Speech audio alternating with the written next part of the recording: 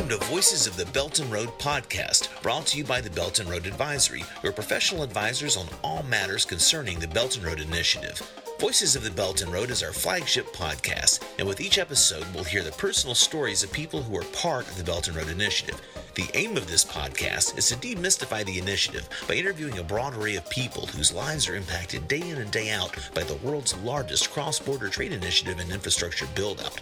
On this podcast, in addition to university researchers, think tank experts, and policymakers, you can also hear from business people, workers, and countless others involved in the Belt and Road. You'll hear people tell their own personal stories in their own languages, because at the end of the day, the Belt and Road Initiative is changing people's lives, and we want you to hear it from them.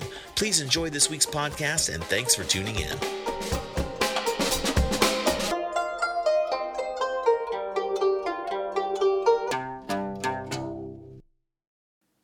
Hello, everyone, and welcome to this week's edition of the Voices of the Belt and Road podcast.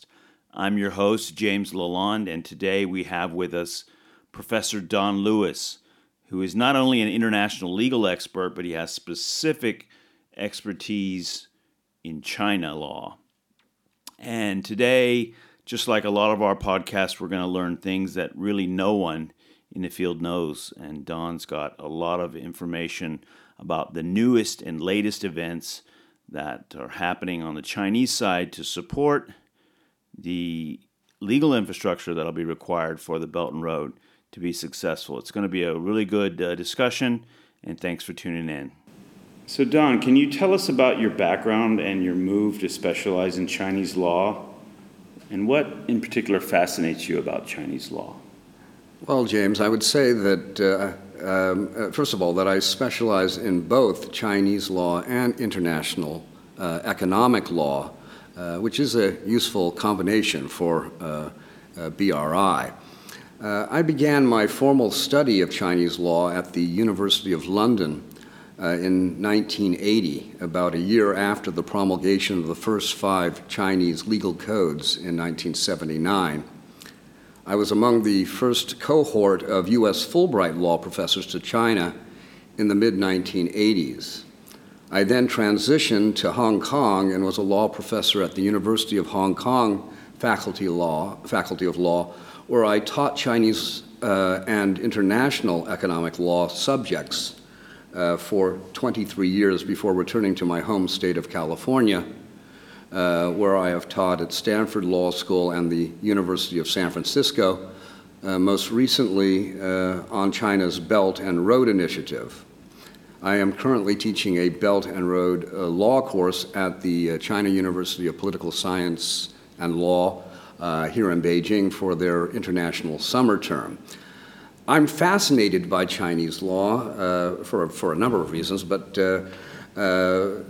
particularly because it is culturally and ideologically distinctive and autonomous from other major legal systems, despite being ostensibly a civil law system. It seeks its own path. Legal transplants have been selective, eclectic, and for the most part supportive of Chinese socioeconomic values and aspirations. China refreshingly embraces its own traditions, including administrative and informal approaches to societal governance, which are indeed very different from the West. So Don, what makes the Chinese legal system different from other systems in other countries, especially for businesses that want to operate in China? Well, James, China is characterized distinctively by a high degree of administrative governance that has been reinforced and extended by socialism. In other words, it emphasizes the important role of the Neo-Confucian paternalistic state. Politics remains in command, not economics or finance. The legal system operates within, not outside of this milieu. As a result, socialist rule of law is quite different from Western notions. Chinese law is also characterized by a degree of legal instrumentalism, where law is just one of several governance tools available to the state and society. This presents opportunities for the exercise of administrative and judicial discretion in the application and interpretation of the law. Chinese law also consists of a wide range of normative legal documents, many of which are administrative rules and regulations. These tend to be more important for foreign business than general laws or statutes, or even judicial cases. Unlike common law systems, cases here in China do not have precedential value. There is no doctrine of stare decisis.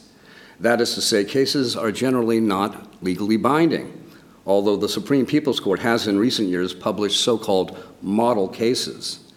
At the same time, China has rapidly developed, as many in China will know, a very conducive legal and regulatory environment for foreign business and FDI. In fact, this has been a primary theme of the Chinese legal system for decades, where there are clear legal incentives attached to quote-unquote foreign-related business activities. The FDI regime has undergone substantial liberalization in recent years with the opening up of many economic sectors to foreign business as a result of China's WTO accession and more recently the adoption of a national treatment plus negative list approach to FDI, not to mention the proliferation of wholly foreign-owned enterprises. The Chinese legal system also embraces globalization. Chinese laws and regulations are by and large WTO compliant, although I'm sure the Trump administration would tend to differ with me. And China is a strong proponent of the WTO rules-based multilateral system. In fact, China is the new champion of globalization, as evidenced by the Belt and Road Initiative. So, Don, that is an amazing summary, but the problem for myself and a lot of our listeners is that, as citizens and maybe business people and so forth that aren't, legal experts, how do we understand what that framework means? How does that translate into our day-to-day lives as far as, something that we can just get a hold of personally? What I have noted about China in my last two visits is just how prosperous the Chinese society has become. It is remarkable. And, we're talking literally about tens of millions of Chinese who have been lifted out of poverty. And that's to be contrasted, I'm sorry to say, with the state and plight of many Americans. Our living standards have stagnated to a large extent. But this prosperity is something that doesn't just benefit Chinese citizens, it also benefits foreigners living in China, and of course, inevitably, foreign business that's operating here in the mainland. There's a lot of there are a lot of opportunities. These are profitable opportunities that exist for foreign business, and indeed that's why they're here. This is literally the largest consumer market in the world. So, Don, how should someone who is not a legal expert imagine what the legal framework for BRI looks like? In prepping for this interview today, I looked at some of your writings where you referenced BRI architecture and another phrase called the Cyber Digital Silk Road. And so what opportunities do these things portend for foreign businesses? Well, James, the BRI architecture is both a legal and a political framework. At its highest level, it includes China's strategic partnerships, which it has with many BRI countries, and its BRI MOUs. It also includes China's bilateral free trade agreements, China's bilateral investment treaties, or BITs, and China's involvement in Eurasia and Africa mega-regional trade agreements, or RTAs, such as RCEP and the SCO. There is actually a great deal of international law adhering in these arrangements, which in fact governs foreign business BRI trade and investment. Many people do not know this. The BRI architecture is even more extensive, as China has adopted multiple international trade instruments and conventions, such as the WTO agreements and UNCITRAL, model laws and UN conventions relevant to BRI business activities. Examples include the UN Convention on Contracts for the International Sale of Goods, CISG, which the United States is also a party to, as well as the WTO Trade Facilitation Agreement. As a result, many legal aspects of BRI trade and investment are already in place. What will be interesting to see is how Chinese law, culture, and ideology modify or reformulate such Western-inspired international rules. The cyber digital Silk Road constitutes the third Silk Road, and it complements the new Silk Road economic belt, the land Silk Road, and the 21st century maritime Silk Road. Arguably, it's the most important of the three Silk Roads, creating the digital and communication infrastructure for the other roads, which should produce much deeper global connectivity. There are, in fact, many strands to the cyber or digital Silk Road. Key sectors and industries that are implicated include trade facilitation, including single windows, e-logistics, e-commerce, cloud computing, artificial intelligence, or AI, fintech, including blockchain, and the Internet of Things. There is already an emerging international legal framework for the cyber digital Silk Road predicated on, among others, the UNCITRAL model laws on e-commerce, e-signatures, and very recently on e-transferable records, which has direct implications for blockchain. China has itself put in place national legislation implementing the model laws on e-commerce and e-signatures. Well, Don, that sounds like an incredibly comprehensive architecture. And, as these contracts that support all this cross-border investment and the economic growth that's going to happen along Eurasia, how are disputes going to be arbitrated? And how do you see dispute arbitration in the BRI era generally? Well, the world of, if I can be quite blunt about this, the world of international arbitration and international dispute settlement are just about ready to be shaken to their very foundations.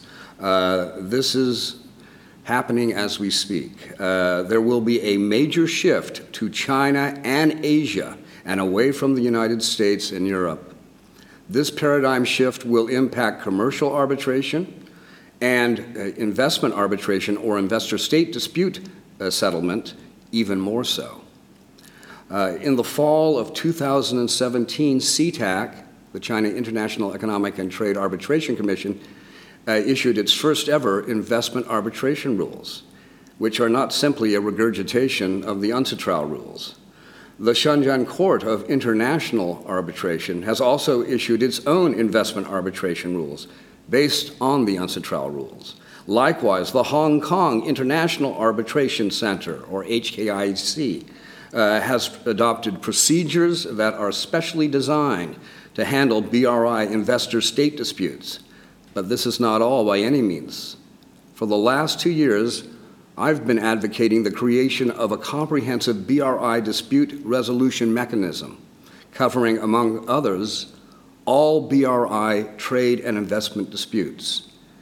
A very important part of this mechanism has just been unveiled. We've heard that China plans 2 international courts to resolve business and investment cross-border disputes, and since we don't know what's going on there, we thought we'd ask you, related to the BRI, one in Shenzhen and one in Xi'an, which I think you've started to talk about a little bit. What is the reasoning behind this move, and how will the 2 courts operate? This is the main feature of the BRI dispute resolution mechanism that I just mentioned.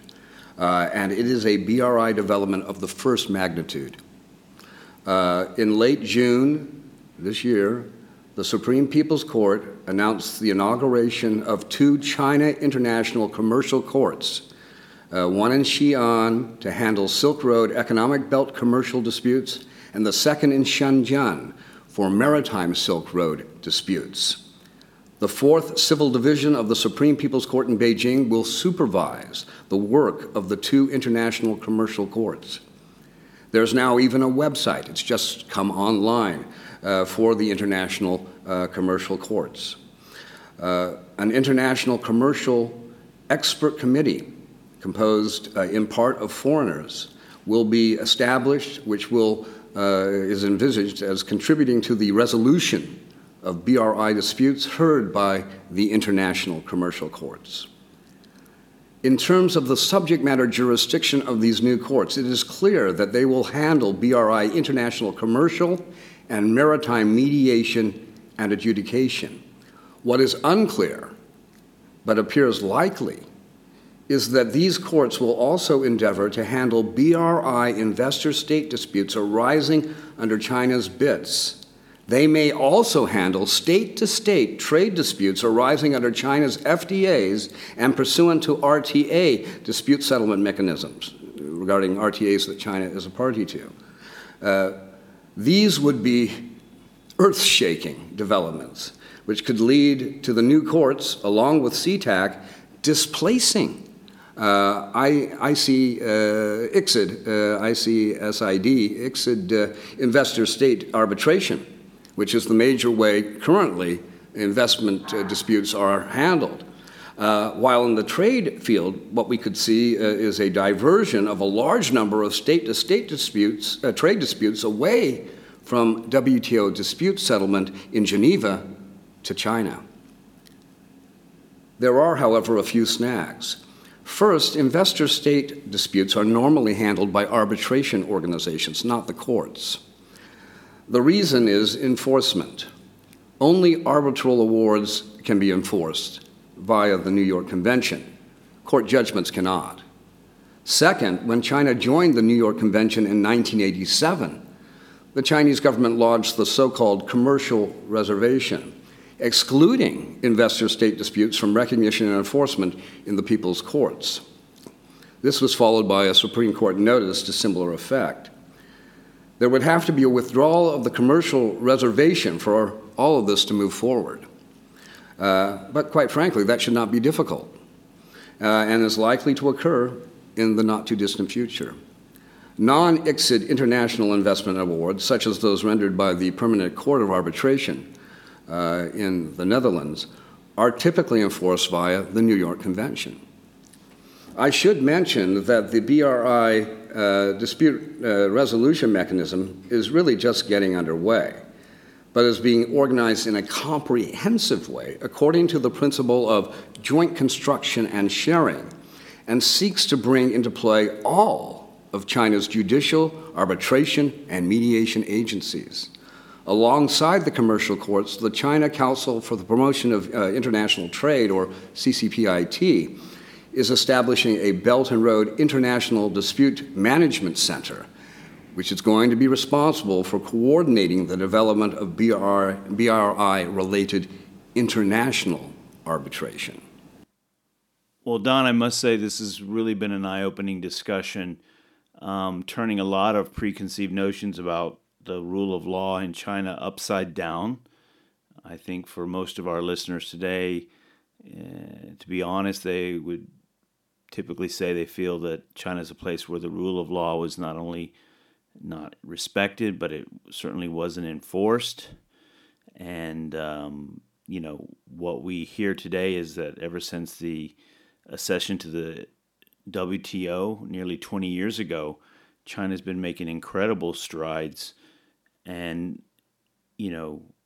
catching up first, then now, from what I hear, innovating and perhaps even leading in the field of international trade law. So pretty amazing stuff.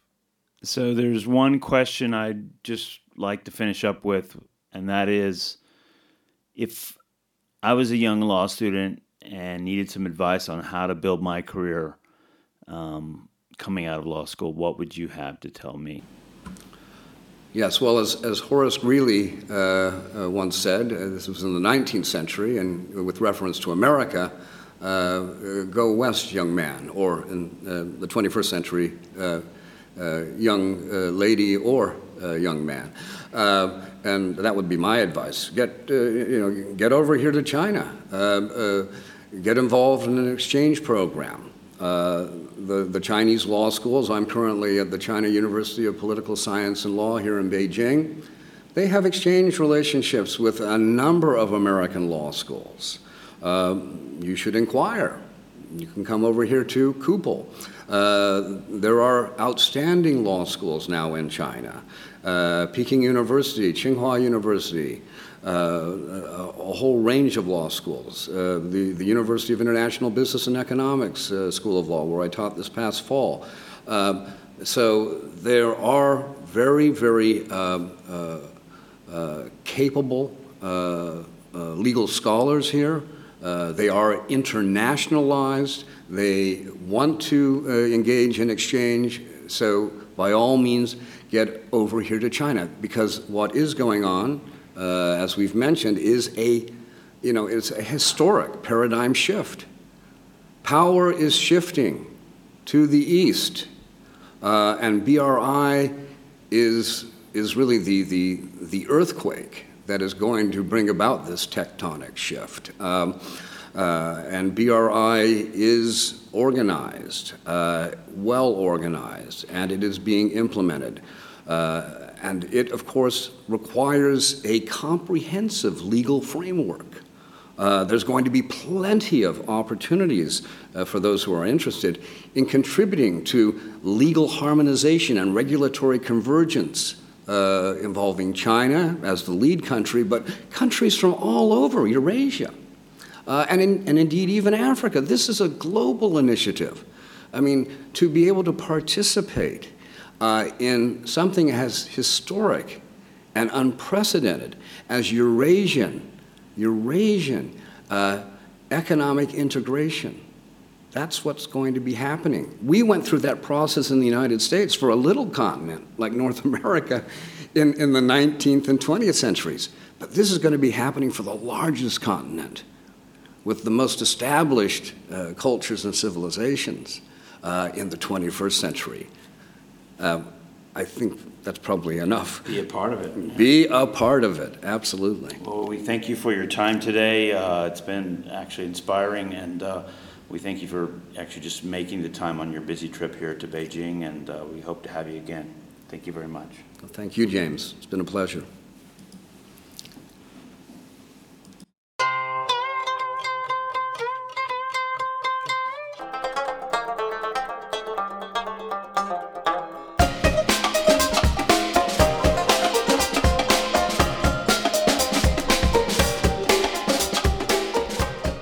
That's this week's Voices of the Belt and Road podcast. If you want to learn more about the Belt and Road Initiative, check out our website at beltandroad.ventures. That's Belt and Road, one word, no spaces, and .ventures, VENTURES. On the website, you can subscribe to our weekly Belt and Road Bulletin and also follow our Belt and Road Advisory social media accounts on Facebook, Twitter, LinkedIn, and Instagram. That way, you'll always be up to date on what is happening on the Belt and Road. Thanks for tuning in, and see you next week.